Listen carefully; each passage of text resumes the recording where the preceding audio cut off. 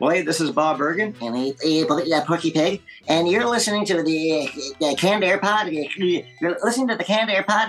You're listening to the... Well, you know what you're listening to, folks, don't you?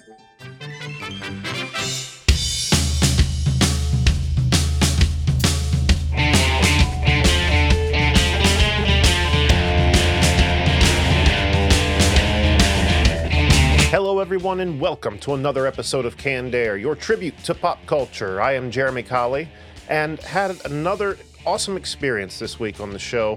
Got to talk to a voice legend who you've heard over the years in things like Johnny Bravo, The Emperor's New Groove, Monsters, Inc., Toy Story 2, Bug's Life, Star Wars The Bad Batch, Clone Wars, Animaniacs, Tiny Toon Adventures.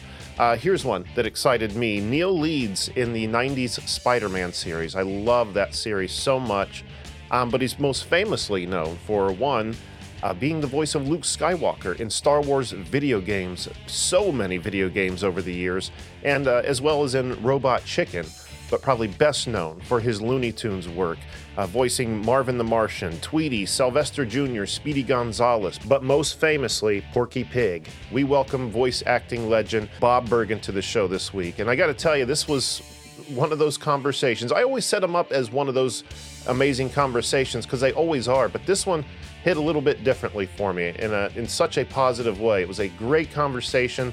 Bob's such a great guy. It was a lot of fun to talk to him. I'm excited for you guys to hear that.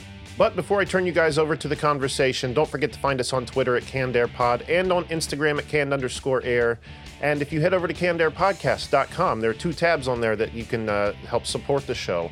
One, our merch tab. There's t-shirts, mugs, stickers, hats, hoodies that have the Canned Air logo and other cool Canned Air inspired designs on them. Or there's a link to our Patreon page where for $5 to $10 a month gets you access to a ton of different content we've created that the general public don't get to hear. You can only hear them on Patreon, and there are hours upon hours of extra footage there. So be sure to check that out. And Evergreen Podcast Network, the network we're very proud to be a part of. We've been with a couple years now. They treat us so good. We're on that network with a lot of other great shows. So check them out, evergreenpodcast.com. Before we get started, there are a few things I wanted to talk about really quick.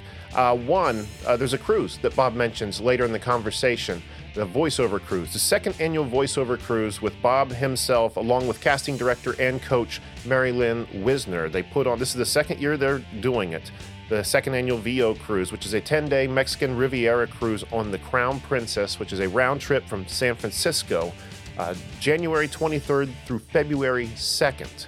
Which sounds like a lot of fun, especially if you're into the VO, if you're trying to find your footwork in the industry, get some advice. This would be a great opportunity for you. But hurry up, because they're only taking 40 students, and the way he's talking, it's filling up quick. So now would be the time to check into that. If you're interested, I'm going to put a link in the bio to this episode so you can easily click it and just get right over to the page to get the information you need.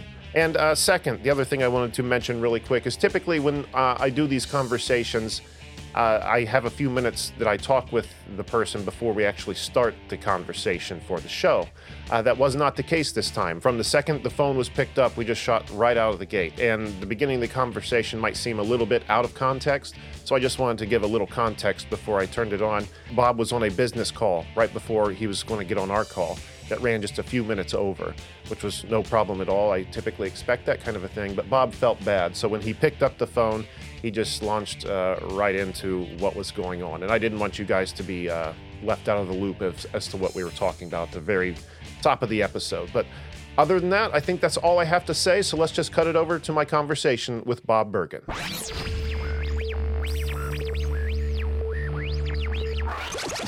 You are very patient. You were very kind. Thank you so much. Oh, Bob. no problem. It was like it's a holiday week end, Sure. So all these like deadlines I wasn't expecting came at me when I was supposed to have nothing to do. Isn't that the way? So I'm like, goes? oh, okay, I got it, okay. So anyway, that's what's going on. How you doing? I'm doing well, doing really well. The weather's nice. I can't complain, man. Where are you? I'm in Columbus, Ohio. Okay. Yeah, you're in LA? I am in LA, but I spent 6 years in Cincinnati. I read that. I did read that. Yeah. That's exciting. Not far from here. You were Yeah. probably there during the Kenner years. That was a big Cincinnati staple. I was not only there during the Kenner years. My dad was, I don't even know the guy's name, but was friends with an executive with Kenner who he would give me prototype toys to play with. No kidding. To get my opinion. And one of them was this dude where you could take his arms and his legs and stretch them. Okay. I said, what is it? And he goes, it's kind of like based on Plastic Man, but we can't use that because that's owned by, I think it was DC. Yeah. I said, so what about like Stretchy or Mr. Stretch? And he goes, oh, I like that. And so they decided on Stretch Armstrong. You named Stretch Armstrong. I can't take credit for it. I was probably, I don't know, 8 or 9 or 10. And I just remember him bringing me this thing, and it didn't even have a face. It just had the body. It had a head, but it had a blank face. Holy and it was hell. And one of the things he wanted to do was he wanted me to take the legs and then take the arms and just keep walking through my parents' living room to see if he would explode. I remember my mom saying, whatever's inside that son of a bitch better not get my heart. You know, it's funny. I had one growing up, and it did rip open, and all this goopy corn syrup shit come running out of it. Yeah. Yeah. And I think, I'm not sure, but I think they also had that Evel Knievel bike where you put the bike on and crank it up and then push a button. And I got that too, but it wasn't Evel Knievel. It was just the bike. Don't tell me you're responsible for naming that one too. Not at all. But I did play with it. And I remember a buddy down the street and I played with it. And he came over. This guy came over. He goes, how was it? And I said, well, it's great, but it works too well because we lost it. But like in the bushes in the sewer, where did you send it off to? I think there was a creek behind our houses. Oh yeah, that'll do it. And we were nowhere near it, but the dang thing really worked well. Maybe they actually made it less potent, so it wouldn't go quite as away. Gotcha. Far. Yeah, but that was fun. Those were fun toys, weren't they? They don't make them like they used to, truly. But Bob, thank you again so much for being here. It's awesome to talk with you. And before I get to asking my questions, I have to say I'm so glad you're recording from the room you're in. I've seen you in this room in other interviews, and I've been so intrigued by all the faces on the wall behind you. Could you explain that at all? Mm-hmm. Sure. Yeah, I collect life masks. I collect life masks of people that I'm a fan of or their work that I admire.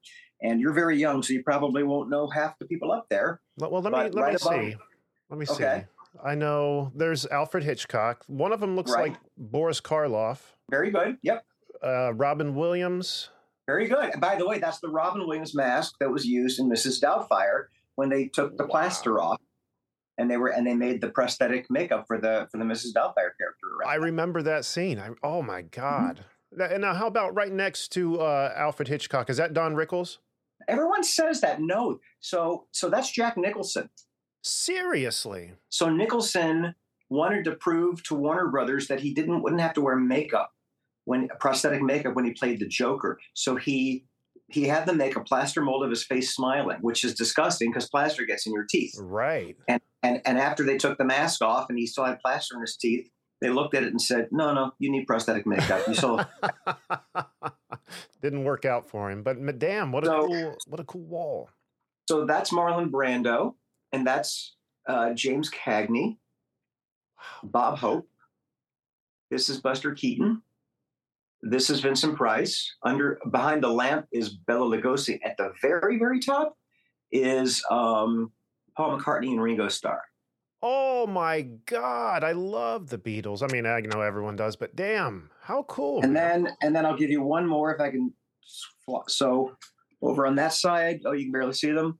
The gal with the bonnet is Katharine Hepburn, and the guy behind the lamp is James Dean. How freaking cool. What got you started collecting those? It's an odd genesis for some stupid reason, and why he would have this, I have no idea. I was looking to see if Mel Blanc had a life mask. He probably doesn't, I would imagine. He didn't. And the reason why these people had life masks is they were studio contract players. And part of their contract said they have to make a life mask in case they need to do prosthetic makeup for a part that you book. Okay. And so that way you don't have to sit there for 20 hours a day as they try things on. Right. What a cool And so I role, was man. looking for Mel Blanc, and I got, I think, Alfred Hitchcock, and I went, that's kind of cool. Yeah. All right. That's Yeah, I'll really take cool. Yeah, I'll take that. Well, thank you for explaining and sharing that. I've been so curious about it. And again, what a cool wall to have. But let's get started. Let me ask you some of these Okay. questions I've got here. Looking online, all the way back to the age of 5 is about the earliest I could find on you, where at 5 years old, you were recording television cartoons, mimicking cartoon characters, and knew at 5 years old you wanted to be Porky Pig. I'm curious what it is at age 5 that appealed to you about Porky over the other characters. Why not Daffy? Why not Bugs? Why Porky? Common question I get all the time. Why not Mickey Mouse? I found him funny. Sure. I found that his personality, where he would try to stutter through something and then ad lib something else, I thought it was funny.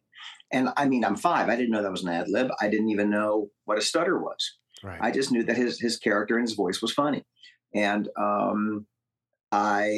my voice hadn't changed. I was 5, but I would sit in front of the TV and I would mimic cartoons back to cartoons, and I would record them and try to figure out, how to do them.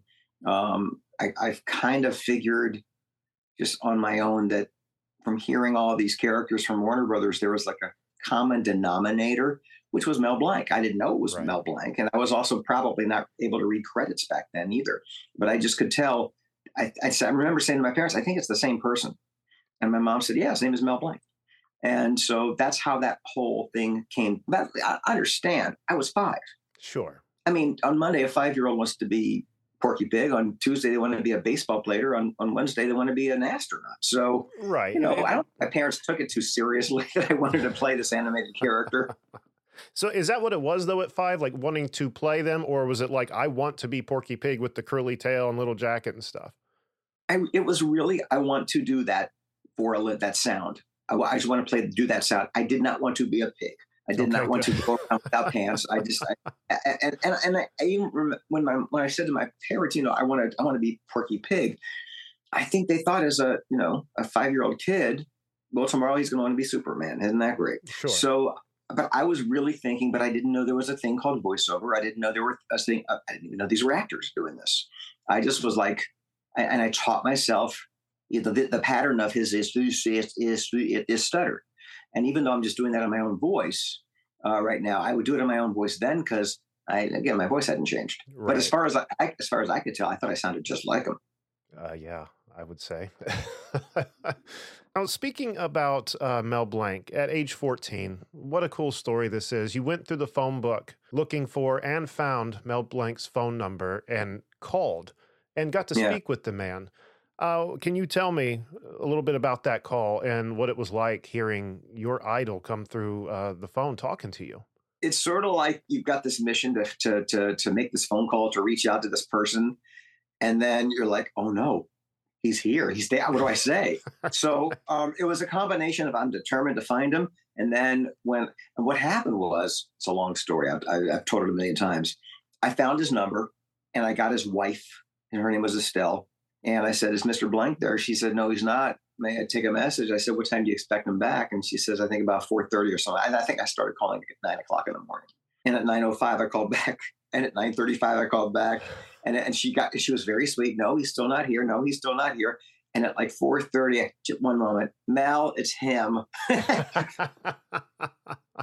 And he was very sweet. He said, how did you get my number? And I looked. Well, my dad had collected phone books. For people who don't know what a phone book is, they had a thing called the yellow pages for businesses and the white pages for residential phone numbers. And I told my dad I want to call Mel Blanc. And I looked in a phone book and couldn't find his number. And my dad said, LA is a lot bigger than Cincinnati. Sure. So he traveled from like Pasadena to Malibu and collected white page phone books from post offices. And I just had this big stack of phone books. And I called every Mel or M Blanc in the book. Couldn't find it. And then I thought I'll look under his wife's name, Estelle. And I found E Blanc in the Pacific Palisades. And that's how I talked to him. I taped the conversation, which is completely illegal. But right. It was 1978. 45 years, I guess. I'm fine. I think I'm not going to jail for this. No, and he's dead. Yeah, so you're I think good. I'm okay. I think I'm okay. And that call is entertaining to listen to, which is on your website, bobbergen.com. Love hearing it because you can, you hear the nerves and the excitement in your voice, but you, at the same time, you're dead set on, asking what you're there to ask. But one thing about that recording, and I don't know if it's just that you were putting up a section of it, but it seems like that call, Cuts at least off? the recording cuts off. Yeah. Yeah. Can you explain how was What the rest of that happened? conversation? Yeah. What happened was I just listened to that tape every day over and over and over again, and would rewind it and listen, rewind it and listen. And on one rewind, the cassette tape got caught in the rotary of my tape Oh, recorder, and I took the tape out, and it was like the string, yes, and I I do. and I and I yanked, and it ripped, and it just completely broke in half. And I was really depressed, and I threw it away. And my mother found it in the garbage can, and she thought, well, maybe someday these can be saved. Who knows? And she Right. put it in her dresser drawer, and like I don't know, 25 years ago, she called me up and she says, I was just cleaning out my dresser drawer and I saw this tape. Do you remember it? I said, yeah. And so I took it to a buddy at a radio station who spliced it back together and digitally enhanced it. So that's what I've got on my website. But I will tell you that the if you listen to the end of the long tape on my website, the long recording, my mom, everyone was out of the house when I was talking to Mel Blanc, and I had signs everywhere. Talking to Mel Blanc, don't hang up the phone, because I had the phone in the kitchen on the little built-in Oh, mic of my tape recorder. And my mom either just didn't notice there were these giant signs and just hung it up. oh And no. and she comes into her bedroom where I was on the phone talking to him. I said, let me ask you another question, Mr. Blank. My mom goes, oh no. She goes, runs back in, and she picks up the phone, but she turned it the wrong way. So Didn't the catch the last half audio. of the conversation was hard to hear anyway, because she didn't put the right part of the telephone on the built-in mic of the tape recorder. But Sure. it broke anyway, so it wasn't salvageable anyway. How cool to even have, though, what you have left of it. Amazing. Absolutely Yeah. amazing. And it wasn't too long after that you got to witness him working. You got to watch Right. him work. Can you talk a little bit Right. about that? Well, during that conversation, I asked him if they're still doing cartoons. I didn't know, and he told me that Warner's animation departments closed down in the late '60s, like about 10 years earlier. And I said, so are you doing anything with these characters? He goes, oh yeah, we do commercials, we do toys, and he mentioned that he was recording an arena show, like think Disney on Ice, but without the ice, Okay. with the Okay. Looney Tunes. And I said, oh, do you do that at Warner Brothers? And he goes, no. He mentioned the name of the studio. And the studio was a place called Bell Sound in Hollywood, still there. And I said, oh, and you're doing that right now? He goes, yeah, we're finishing it up this week. But he didn't tell me the day or the time, just that he was doing it that week. So when I was done with him, I called that studio because he mentioned the name, and I pretended to be his assistant. And I said, hi, I'm calling to confirm Mel Blanc's appointment this week. And I totally made this up, for Thursday at 9. And they're like, well, we have him on the calendar for Wednesday at 11. I went, oh my gosh, you're right. I'm looking at the wrong day on the calendar. Forgive me. That's another job. Thank you so much. And I told my mom, skipping school on Wednesday, and we're going to go watch Mel Blanc work. And she said, okay, cool. And when we got to the studio, I told the receptionist that we were guests of Mel Blanc, and he invited us to watch. And she said, he's over there in that studio over there. And when I went to that studio over there, I told his producer, hi, we're friends of the receptionist. And she said we could watch. And so that's how I got to watch him work. You are clever as hell. I would have never thought of any of that. Wow. So did he see you? Did you get any interaction with him on that day? So he was recording, and in the middle of the recording session, and at the end of the recording session, I said, I'm the kid that called you a couple of days ago. He goes, oh yeah. And he gave me an autograph, and I have it on my wall there. I have it blown up over my recording booth. And as we're driving away, I said to my mom, I don't think I can be Porky Pig right now. He's still doing it. And my mom goes, and your voice hasn't changed, and you're in 9th grade. So other than that, I think you're right. You can't do this right now. So I got home from that session, and I called Hanna-Barbera, and I said, I just saw Mel Blanc. I want to do what he does. How do I do it? And they referred me to Dawes Butler, who was all the voices of Hanna-Barbera that Mel Blanc wasn't. And Right. and so that began my training. And I started studying voiceover and eventually acting and improv uh, at about 14 and a half. That's incredible. To be trained by Dawes Butler. I mean, a Yeah, legend. Dawes was great. Dawes was amazing. Wow. Okay, so then in 1989, we unfortunately lose Mel Blanc, and then 1990, you get to voice not only Porky Pig, but Marvin the Martian, Tweety, Sylvester Jr., Speedy Gonzales, which is really cool. But I imagine this time being somewhat of a mixed bag of emotions for you. You know, your dreams are coming true, but at the same time, as a result of the passing of your idol. Yeah, I mean, there were so many layers of emotions. First of all, I was already working in the business. I had a really good agent, Right. um, and I was at a place from a professional point of view where I had an agent with enough clout and a body of work where Warner Brothers would see me to audition for these characters. But then there's also, because Mel Blanc died. And yeah, the fanboy in me is like, oh my gosh, this will never happen again. Because, I mean, I've been doing Porky, not exclusively. There's other people have done all the characters at some point. But yeah, no, none of us are like him. None of us are as good as him. He's the genius. We do our best. So it was a combination of a little bit of a mourning of his loss Right. and an excitement but you have to understand the odds were against me. I mean, what were the odds that I would be in LA at the time when they needed somebody to audition for these characters, and I'd have the skills, I'd have the clout in the business to have an agent who had the clout to get me in. So the planets just aligned really, really, really well. I would say so.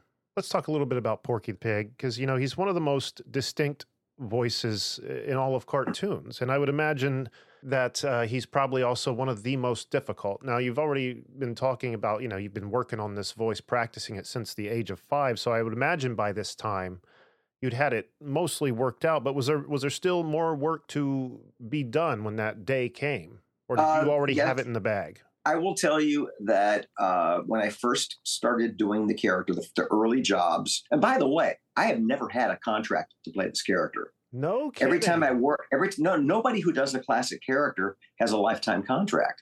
Every time there's a new job, commercial, cartoon, movie, toy, whatever, I sign a contract for that particular gig, and I still have to audition for him after all this time. So that's showbiz. That's just how it works. The early days. So my first job was Tiny Toon Adventures, and they had Mel Blanc's son Noel in to do it first, and they collectively were like, he's not his dad. He's not as good. His dad's dying wish was that Noel do these characters. And oh, wow. Okay. And his dad did die thinking his son was going to do it, which I think is amazing. It's awesome. That's charming as hell. But they didn't like what he was doing with the character. They animated an episode, and I'd already had a dozen auditions to play this character before this. And I just got a phone call. Can you come in and do an episode of Tiny Toons? I said, sure. So that was my first job. And then we started doing McDonald's Happy Meal commercials and things for the water or things like that. So the studio would play me like a 20-minute reference tape before every session of Mel Blanc doing Porky Pig.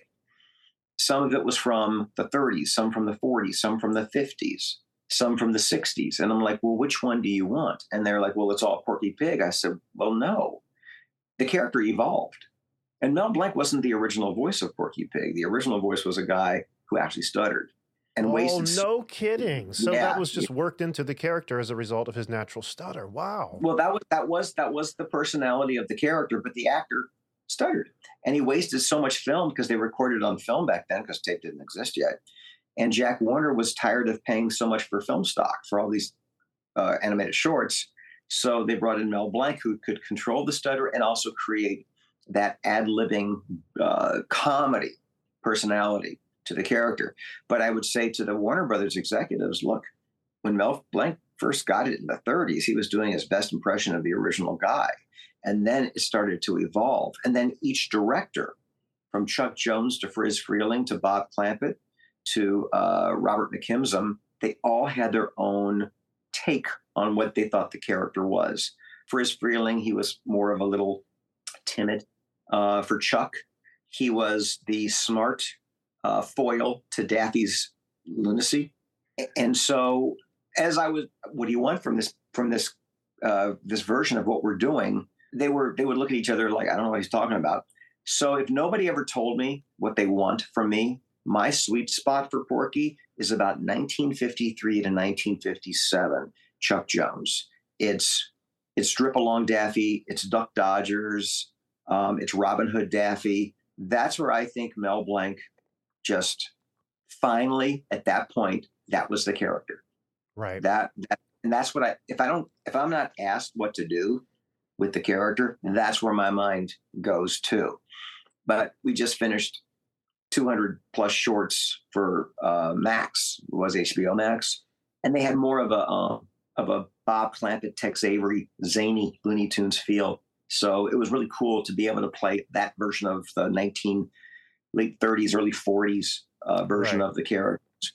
But early on, it was a lot of, man, I hope I'm doing the big guy proud. I hope the writing is as good, all that stuff. After a while, I just kind of did my thing. You asked, is it a difficult voice? No, it's not. Not for me. It's easier to do him than it is to do me in a voiceover gig, because I'm just much more comfortable in pig skin than my skin. We're going to take a quick commercial break, but don't go anywhere. When we come back, more with Bob. Science, science, science! Science, science! Hello, podcast fans. Want to get weird with us? Come check out the Mad Scientist Podcast. We're a weekly show that looks at the history, philosophy, and hard facts behind your biggest paranormal questions. Did the government really pay for a psychic spy program? Yes! Is it true that surgery got its start in grave robbing? Yes! Can a roller coaster really kill you? Legally, we can't say so for sure, but sometimes, yes! Join myself, Chris Cogswell, and my co-host, Marie Mayhew, as we examine the science, philosophy, and history behind the strange and unusual. All to discover what's possible and plausible versus what's, well, just made up. Check us out wherever you find your favorite podcasts. The Mad Scientist Podcast. I'm Ken Harbaugh, host of Warriors in Their Own Words, a podcast that presents the unvarnished, unsanitized truth of what we have asked of those who defend this nation. As a country, we need these stories more than ever. Stories from Americans who have borne the battle, including 30-year-old remastered interviews with veterans from World War I recounting their time in the trenches of Europe, and with veterans from World War II, Korea, Vietnam, and from our most recent conflicts in Iraq, Afghanistan, and other battlefields Americans may never have heard of. Hear their stories by listening to Warriors in Their Own Words wherever you find podcasts. So, as far as that stutter goes, again, working on this since you were a child, but it's more than just a stutter. There's a rhythm to it. I talked about that rhythm in a documentary called "I Know That Voice," and I can't. I go to fan conventions, Comic Cons. Sure, I'm going to one week in Texas. It's in Conroe, Texas, ladies and gentlemen. If you go to my website or just check it out, it's an anime convention in Conroe, Texas. I'll put it in the notes to the episode too. There we go. People will stand in front of me and do my voices for them, for me rather. And I'm like, oh, what am I supposed to say? Yeah, exactly. I hope you get the job next time there's auditions. But so people will inevitably say catchphrases from the cartoons, either that's all, folks, or just something that they remember, like from Robin Hood Daffy. Oh, cut it out. I'm serious. If you don't know where Robin Hood is, just say so. Okay, great. You can do the catchphrases from that short. Now read the front page of the newspaper as that character. Right. Oh, I every time I work, it's a new script. So it's not just being able to master the voice and master the stutter. You have to tell a story, and you stay in character, and you be charming. But the most important thing is the story, is the script. So that's, I think, the difficult part when people say, "Oh, I want to play a classic character." They can mimic the catchphrases, but they don't know the character. Because if you really know the character, I'll tell you. I don't know if I think I've told the story, but when we auditioned for the first Space Jam, and it was callback after callback after callback, it was down to about 6 of us. And for the last callback, they handed out Shakespeare, and they had us do Hamlet's To Be or Not to Be. And I looked at that. It was cold, but I knew it. And I looked at it, and I'm like, "Oh, this is great." And I'm looking at the room, and everybody else is terrified. And I'm like, I think this is my job, because I could easily do To Be or Not to Be as Porky Pig. That was easier than reading the actual audition from the actual movie, because I knew this. I knew Hamlet, and because it was Hamlet and it was Porky Pig, I just thought it was poetic. It really is. It really is. But, you touch on a very important thing there. It's more so than just mastering the voice. It's getting to know the character that's behind that voice, where the voice is coming from, and how that character would perceive either situations or text before them. Yeah. And a lot of times people think when you do what I do, even if it's an original character, it's just the voice. No, all characters have a voice, but not all voices have character. So it really doesn't matter what the character sounds like. What matters is the personality, right. the conflict, the relationships with the other characters, the story, and all the subtext that an actor does, whether it's stage, film, or a cartoon. And just hearing you talk about those conventions, I can't imagine how difficult sometimes it would have to be to hear impression after impression, and then them just waiting for your opinion. That would be trying for me. You want to be nice, because if it weren't for these amazing people, I wouldn't have a house. So I'm grateful to them. I do enjoy meeting them. It's kind of fun, because before the internet and fan conventions, we had a job, but we had no idea if we impacted people or if they even watched it.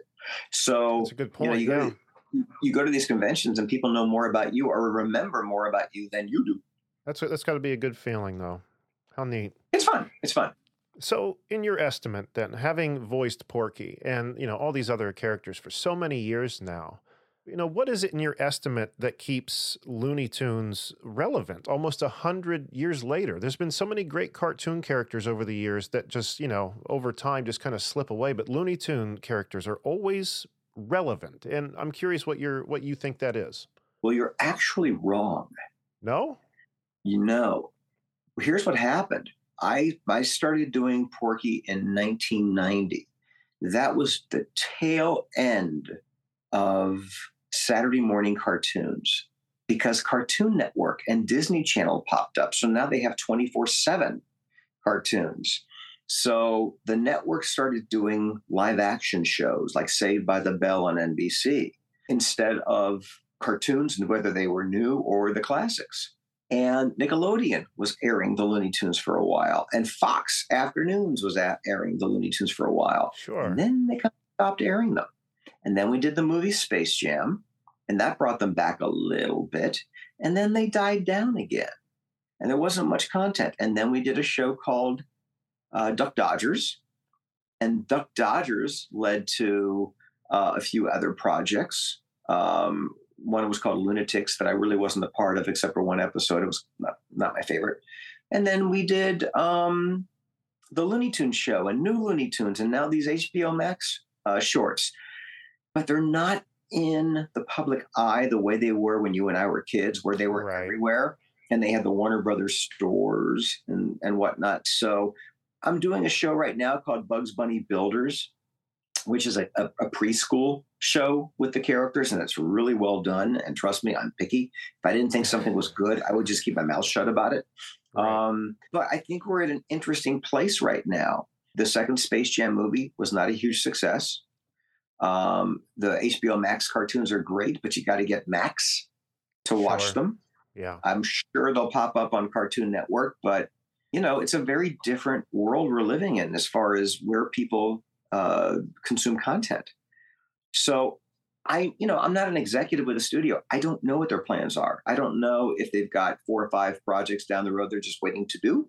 Right. I don't know if they're going, hey, we got wait for something major, some brilliant idea, and then we'll do it. I don't know. So they're not as, when I see people at conventions and they're under the age of 40, they may or may not know who these characters are. So, and which makes me kind of sad because everybody knows Mickey Mouse. Exactly. And I guess I've always thought that, everyone knows who these characters are. Yeah, because you're a fan. You like these characters. But I think we've got generations of kids today who would say, "Who's Popeye?" But at the same time, they don't make new iterations of Popeye.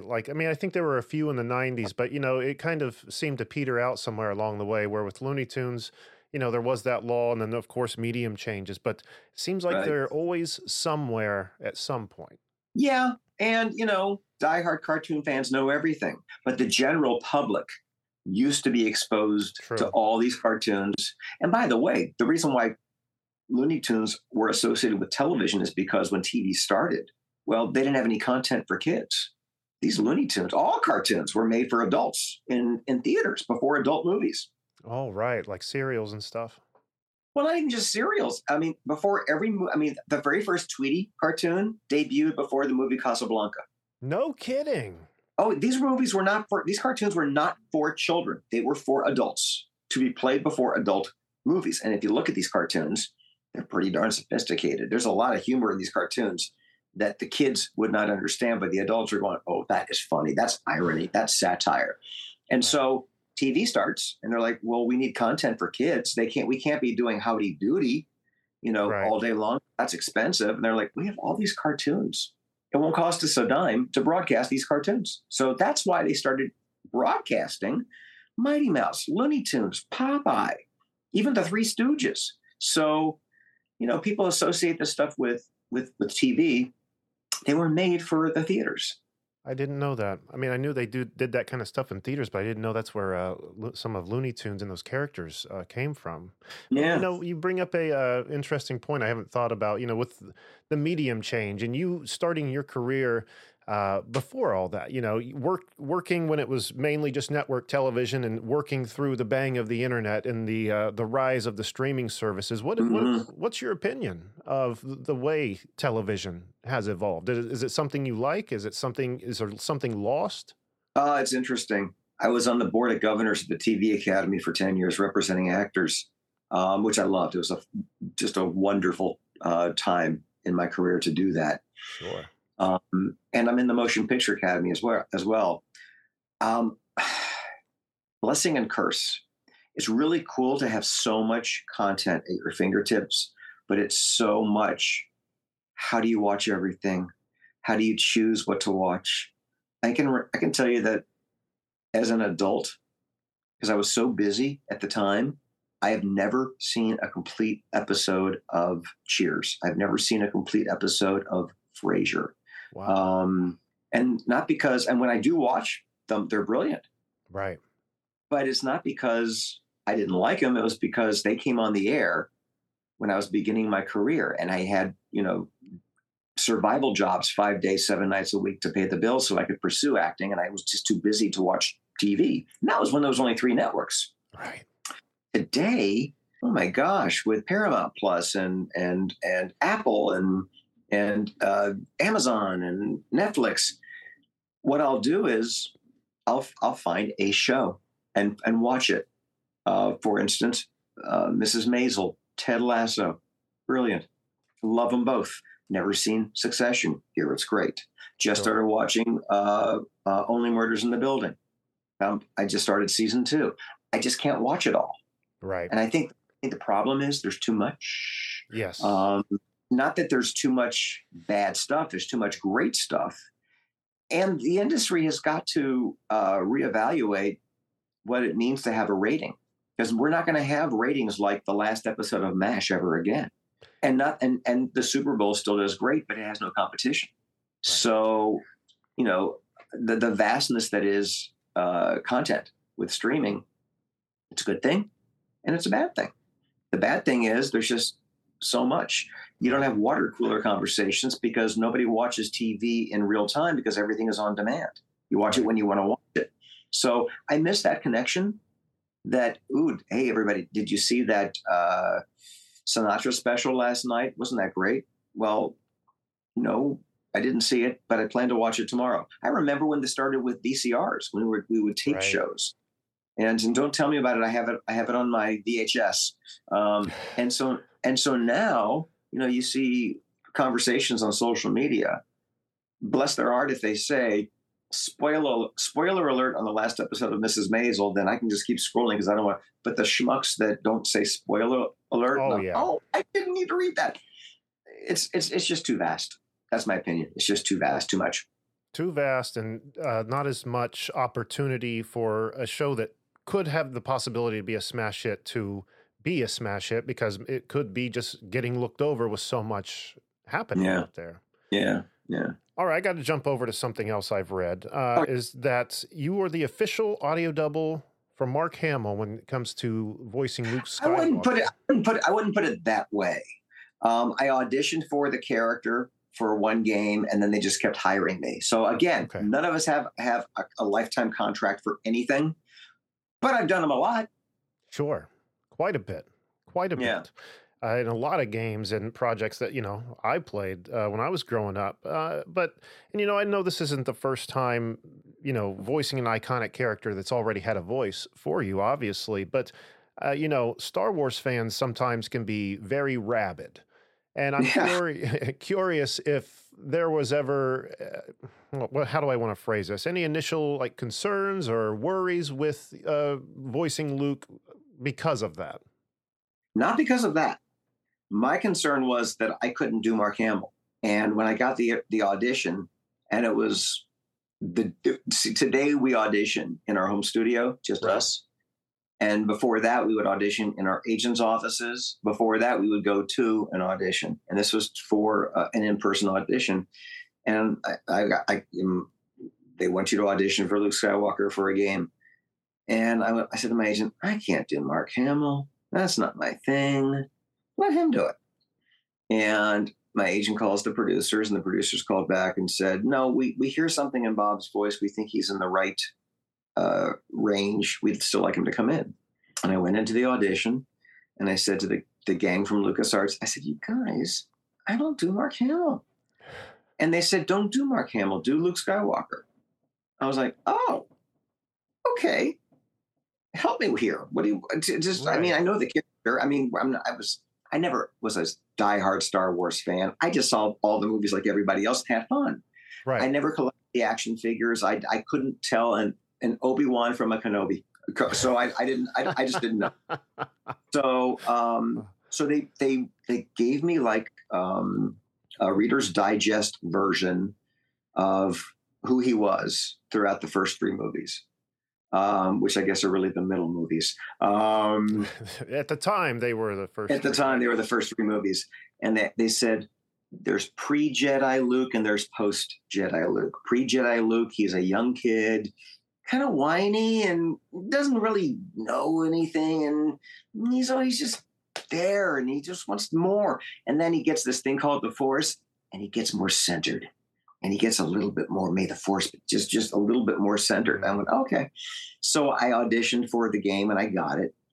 And I said to my agent, before you say yes, I need to have you call Mark Hamill's agent and make sure he doesn't want to do this, because I'm not going to take a part from an actor if they really want to do it. Sure. And I also, if it was a money thing, it was like, I am Luke Skywalker. You should pay me more than the average voice actor. I'm like, pay him. He should do it. At that time, I think he was distancing himself from the franchise, trying to do different things. So he was not going to be a part of it. And I said, okay, I'll do it. And I forget the first one I did, but it was reviewed in the LA Times. And in the end of the review, it said something like, great game. And the best part is they got Mark Hamill to play Luke Skywalker. Wow. And so I called my agent and I said, and I don't play games, so I haven't seen it. I said, did he do it? Was I replaced? And she called them up and they said, no, that's you. So the reviewer didn't stay for the credit either. So I was like, well, I guess that's a good review, huh? That's a damn good review. Had to make you feel pretty darn good. I know it would me. Did you ever talk to Mark Hamill in the later years about Oh, sure. voicing? Oh, Luke? yeah. Luke? Yeah, one year we were nominated together, opposite each other for an Emmy, and we tried to get together for dinner just to celebrate, but he was busy doing something. Oh yeah, we're not like, what are you doing for Passover? Come over, let's talk Moses. We're not that close, but we're like, I remember seeing him in the lobby of the studio where I was doing one of the Looney Tunes things, and he's like, "Oh my God, I would love to do a Looney Tunes something or other." And I went into the booth and I said to our producer, Mark Hamill's outside. He'd like to do a Looney Tunes. So they hired him to do an episode, but it wasn't a day I wasn't in it. So I was really bummed I didn't get a chance to work with him. Oh my God. But I will tell you, just if you follow him on social media, he is that guy. He's so nice. He answers fans. I'm not sure if Mark Hamill will see this, but he's like, he saw it. And I mean, he's just a sweet, sweet, kind, generous, grateful. He's a grateful guy. And he's kind of sort of back doing this character in the movies. So I it wouldn't surprise me if I haven't done a game as Luke for years. I did do a Robot Chicken in the last season playing current Luke in the movies. And not sure why he didn't do it, but it's older Luke. Like from the new Disney films, you're saying? Yeah, that's a harder Luke to do. Yeah, that's a harder Luke to do because he's older and he's a little grizzled and Mark's voice is a little bit more. It's different. So I'm still trying to keep him young and keep that, but get that little bit of a raspy edge to him. So that's more of a challenge than anything else I've ever had to do because my voice is still kind of like young Luke. So that was for Seth Green for Robot Chicken, and I think they're it's awesome. They're a little more forgiving, I think, with impressions and stuff, but it's also the best writing on TV. Right. And it kind of harks back to what you were saying about Porky. I mean, there were different versions of Porky's voice, but then with Luke, there's like different stages of the character's development and age, obviously, that offer different Lukes you have to learn. Yeah. We're going to take another quick commercial break, but stick around. More with Bob when we return. Coming up on 5 Minute News, I'm Anthony Davis. You might think it's partisan because maybe it's critical of one side or the other, but it's not. It's just the truth. And I think that's also something that's kind of unusual for Americans listening to the radio or to podcasts because the news landscape in the States has been so partisan for so many decades. So 5 Minute News is verified, truthful, independent, unbiased, and essential world news daily. Now, on your website, bobbergen.com, one thing I saw is you offer voice lessons for people who were, just like yourself, looking to learn from the greats. Can you tell a little bit about that class? Well, I'm not doing classes anymore. I'm just doing private coaching, and that was a byproduct of COVID. I see. I've been doing group workshops since the mid-'80s, and then COVID hit and couldn't do that anymore. Right. So I always was resistant doing this Zoom sort of coaching because I kind of needed that. There's something about in person. There's something about the eye contact with the person in the studio. And there's something about, even walking up to them at the mic and putting my hand on their shoulder going, oh, okay, that was good now. Because sometimes I can see they're lacking confidence. It has nothing to do with their talent. They need just some kind of a connection. And I was like, I can't do that from a machine. But over a few months when COVID first happened, people were like, well, would you do Zoom coaching? And I'm like, all right, I'll try it. But if I suck, I'm sorry. And not only did I not suck, I loved it. And I can spend more one-on-one time with somebody for an hour than I can in a group workshop for 5-10 minutes at the mic during an evening. So it's got about a 2 to 4 year wait list. Holy shit. That is amazing. Well, my group class had a 4-year wait list when COVID hit. So, but I always tell people, get on the list because not everybody is available when it's their turn. And so I've gotten to people who, oh no, I abandoned voiceover years ago. Oh, okay, great. Thanks for telling me. That's what I was going to say. A good way to wean out the people who just had a fleeting interest in it rather than a serious. I will bump people up my list if they have an audition they want coaching for. and it fits into my schedule, because there's a time time sensitive part of the equation on an audition. You can't call me in 2 years. No, it's been cast. So, and if an agent or a casting director refers somebody, I will bump them up my list. But my class and the information's on my website. I'll tell you, I'm not cheap, but I don't want to be cheap, because I want people who are serious about this. And why should you be? You're a voice legend. Well, it isn't even that, and I appreciate that, but that's not why. What I want serious people, and I also want people who are actors.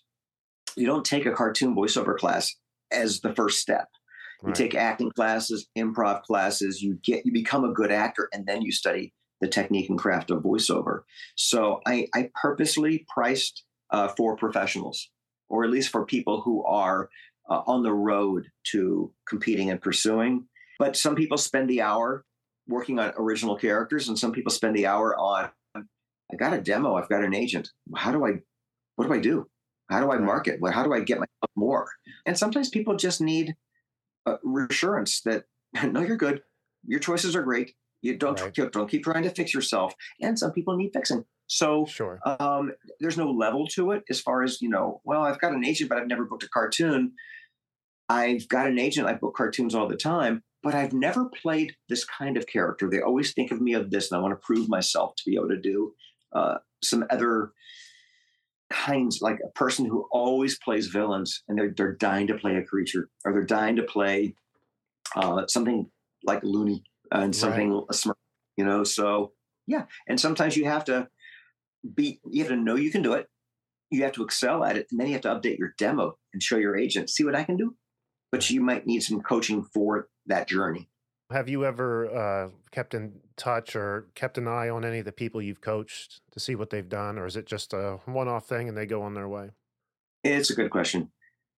I'll get notes from people. Hi, you remember me? I took your class in 1993. I'm like, yeah, that's not going to help. It's like when people come up to me at a fan convention and they'll say, we're Facebook friends. I'm like, I got 5,000. I don't know. What's that mean? or we met at San Diego Comic-Con, and I'm like, oh, I thought you looked familiar. You were like one of 200,000 people. Yeah, that was you. I will tell you that it doesn't happen often, and I'm 30 plus years teaching. But when that person comes to the mic that first day in class, and you're like, oh, they've got the it factor. It is a matter of time. You know it. I would never tell them that, because I don't want to give them a swelled ego. Sure. And I don't want them to stop trying just because I'm thinking, oh yeah, they're gonna take work away from you someday. Right. And that is not a complaint. That is the ultimate goal as a coach, is that they compete with you. I can count on probably less than 2 hands the number of times I've seen the it factor. Steve Bloom had the it factor. Max Mittelman had the it factor. J.P. Karliak, Misty Lee. I'm drawing a blank right now. But it's like a slap in the face. They're that good. Right. You just know, holy cow. And then there are the people that are that good, but they don't have a work ethic. Oh, I see. Or they maybe they're I use the term trust fund baby. They've got more money than God because their family gave them a lot of money, and they don't have to work. Right. So they're brilliant, but they don't go the distance. They're not hungry. And then I see people who are dirt poor, who have the it factor and are willing to do and spend and invest whatever it takes to compete. And that's, to me, the most exciting actor, because they earn it. They've got the skills. They were, I think you're born an actor. I think you're born with talent. But what class does is it teaches you technique to recreate your talent consistently at will. And boy, these people who are like, oh, that was me. I was working 5 days, 7 nights a week in survival jobs. The first 5 years I had an agent, because I wasn't making a living at voiceover. I was paying my bills with my day jobs and trying to build a career. So those are the people that excite me, the ones that have that it factor with talent and that work ethic it factor. And that makes absolute sense. I mean, there's got to be times that someone's forked over the money to take the class, or someone that you have to sit there and teach that you're just, man, this isn't going to go anywhere. I'm wasting my time in some sense. Well, I've never told any student, don't waste your money, you don't have the skills, because lousy actors get lucky breaks every day, and it's not my place to Sure. stop somebody's journey where they could be that one lucky actor.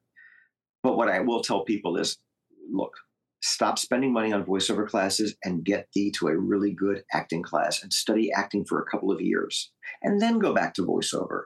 Or I might say to somebody in my class when I did classes, you're so good. Why are you so lazy? You clearly don't work on your craft. You clearly aren't ambitious. You don't really have a work ethic. You're spending a lot of money on this class. I would never recommend you to an agent or a casting director. I'd say they're brilliant, but they're going to fall flat because they just they're not hungry. And then I've had people who were freaking brilliant, but they were so low on confidence. Oh, yeah. But that's normal. I think everybody has the imposter syndrome where you're like, when are they going to catch on? I have no idea what I'm doing, and I got really lucky. But that's everybody in every job, no matter what you do. It's the truth. It's just life. It's the truth. That's interesting as hell. You could write a book just on that alone, I'm sure. Yeah, probably. And I'll have to partner with a psychologist because I have a feeling that I need an expert to say, no, you're absolutely right, but here's our point of view on what you're saying. Right. So as far as what you got going on in the future, Bob, what's down the pike for you?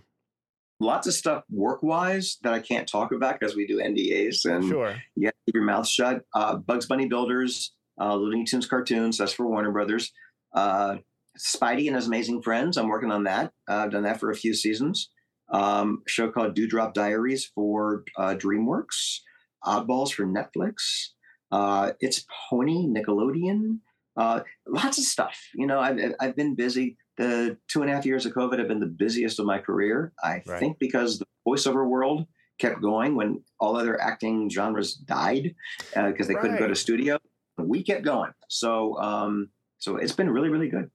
We had Tara Strong on the show some time ago, and she said that exact same thing. You know, during COVID, you guys were the only ones working, and that all these like big name actors were trying to exodus into voice acting because there was no work for them, and that you guys were just all kind of like, you know, we're good. We have the people we need. You can't just rush in here because of your name. We also never recorded cartoons from our home studio. We did auditions from our home studio, and we might have done some voiceover from here, but for animation, we would go in studio. And within 2 to 4 weeks, everybody had upgraded their space at their house at broadcast quality. And I've only been in studio 5 times since COVID. And I don't. Hell, really? Yeah. And if I never have to go in studio again, I'll be thrilled. I love working from home. There's no LA traffic when you work from home. So, I mean, the only traffic I have is walking out of my studio to get another cup of coffee in the kitchen. Or I might go, ooh, I've got an hour. I can do some laundry. I mean, I really dig this new normal that is recording cartoons. Right. I would imagine so. Everybody would work from home, I think, if they could. I wish I could. That's amazing. I don't know. I know a lot of voice actors that were starving to go back in studio, and a lot have. But man, you know, no, I love this. I don't blame you. Yeah. Before I cut you loose, Bob, did you have anything you wanted to plug? Just one little thing. If people are interested in getting into doing what I do, yes, I coach. It's got a long wait list, but next January, a coach and casting director, Mary Lynn Listener, and I are doing our second voiceover cruise. We did one in 2019, and we planned to make it an annual thing. This pandemic happened, and we couldn't do it. So we're doing one next January. It's the end of January. If people email, I can actually send you a link with all the information if you want to post it with. But it's a 10-day round trip from San Francisco, Mexican Riviera. So there's lots of things to see cruise-wise. But on the ship, there's 5 workshop days, 2 animation, 2 commercial, and a day of talking about marketing and demos and agents and all that stuff. There is absolutely no level to this. Everything from I'm interested in voiceover to I'm a working actor. But we're only taking 40 students, and we're right now a little over halfway booked. So if people are interested, they should inquire, and I'll send you the link with all the information on who to contact.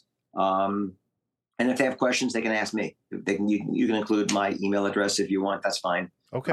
But it's fun, and it's a really neat, always a neat group, because everybody's, if you pardon the expression, on the same boat. I mean, everybody is there for the same reason. So it's really neat to be on a ship.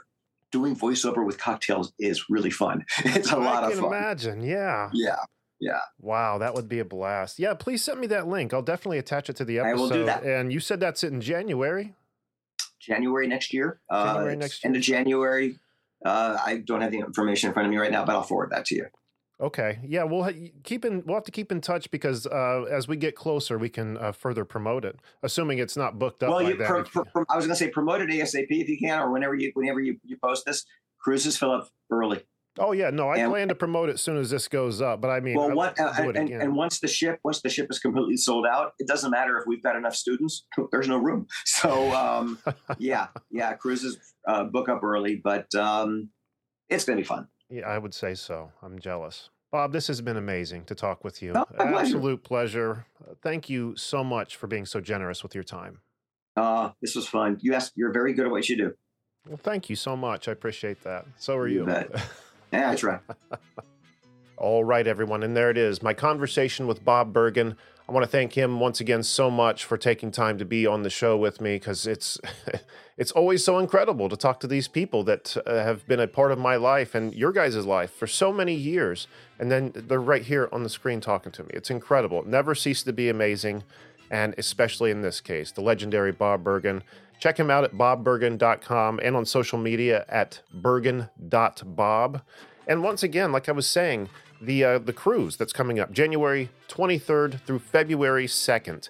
I say coming up, I know that's still like half a year away at this point, but the point he was making was that these things fill up fast and you need to book them now. Again, it's a 10-day Mexican Riviera cruise on Crown Princess, which is a round trip from San Francisco, January 23rd to February 2nd, which, once again, Bob and Mary Lynn Wisner are going to be giving you guys classes, lessons, helping you develop your craft while you're on this 10-day cruise. It sounds so much fun. If I had time, I would think about doing it. But once again, I'm going to put the link to that in the notes to this episode. So go down there and click it. It'll take you right over to the webpage so you can get more information and be put in contact with who you need to be put in contact with. And don't forget to find us on Twitter at CannedAirPod and on Instagram at canned_air and CannedAirPodcast.com. Once again, is the hub to find past episodes of ours. What else? There's a link to our merch, t-shirts, hoodies, mugs, stickers with the Canned Air logo on it. A link to the Patreon page, where for a little bit of money every month, you get some extra content in return that's not open to the general public. What else? I feel like I'm forgetting something big. It's weird doing this with the rest of the guys not here sometimes. But I think that's everything other than Evergreen Podcast Network, the network we're so very proud to be a part of. Lots of great shows on that network. Check them out at evergreenpodcasts.com. And I think that's going to do it for this week. So until next time, I am Jeremy Colley, and thank you so much for listening.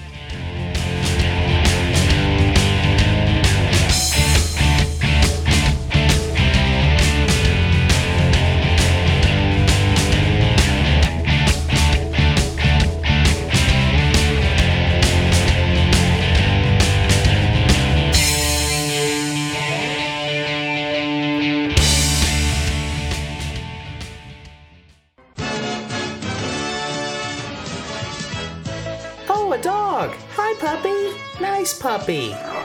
Oh no! Don't run, it'll only make things worse. Mutt! Remember, you never want to approach a stray dog, especially one that's foaming at the mouth. Get away from the animal as quickly as you can and tell a grown-up. Hey! And knowing is half the battle. G.I. Joe!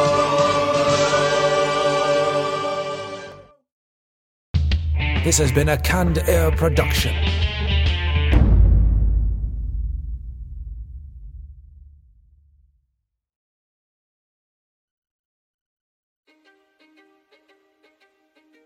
History is complicated.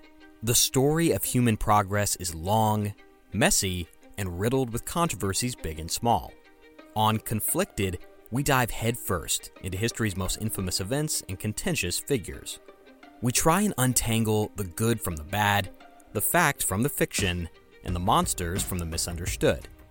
Was Genghis Khan a murderous butcher or a civic pioneer? Did the Allied powers go too far in firebombing the German city of Dresden at the twilight of World War II? And how did the Marquis de Sade acquire such a sinister reputation? And was any of it true?